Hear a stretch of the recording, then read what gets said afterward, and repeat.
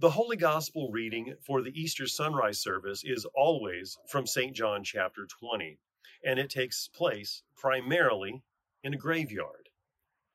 And so my congregation gathers here in our church cemetery in the Sierra Nevada foothills every Easter sunrise to celebrate the resurrection of our Lord. It's always a joyful service, even though it is set here among the graves of the faithful, of the departed, because this is the place where you joyfully can say, Christ is risen, he is risen indeed, alleluia, and you know that it means something.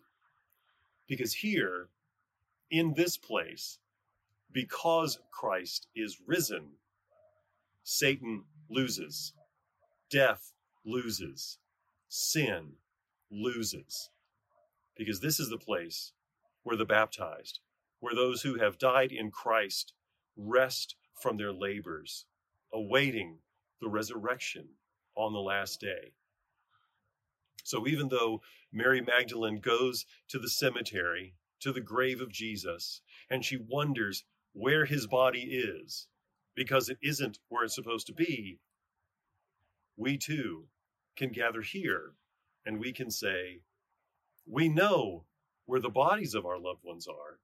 We know their souls are at rest with the Lord, but we also know that on the last day, they shall be raised to life everlasting with the shout of the trumpet and the coming of our Lord.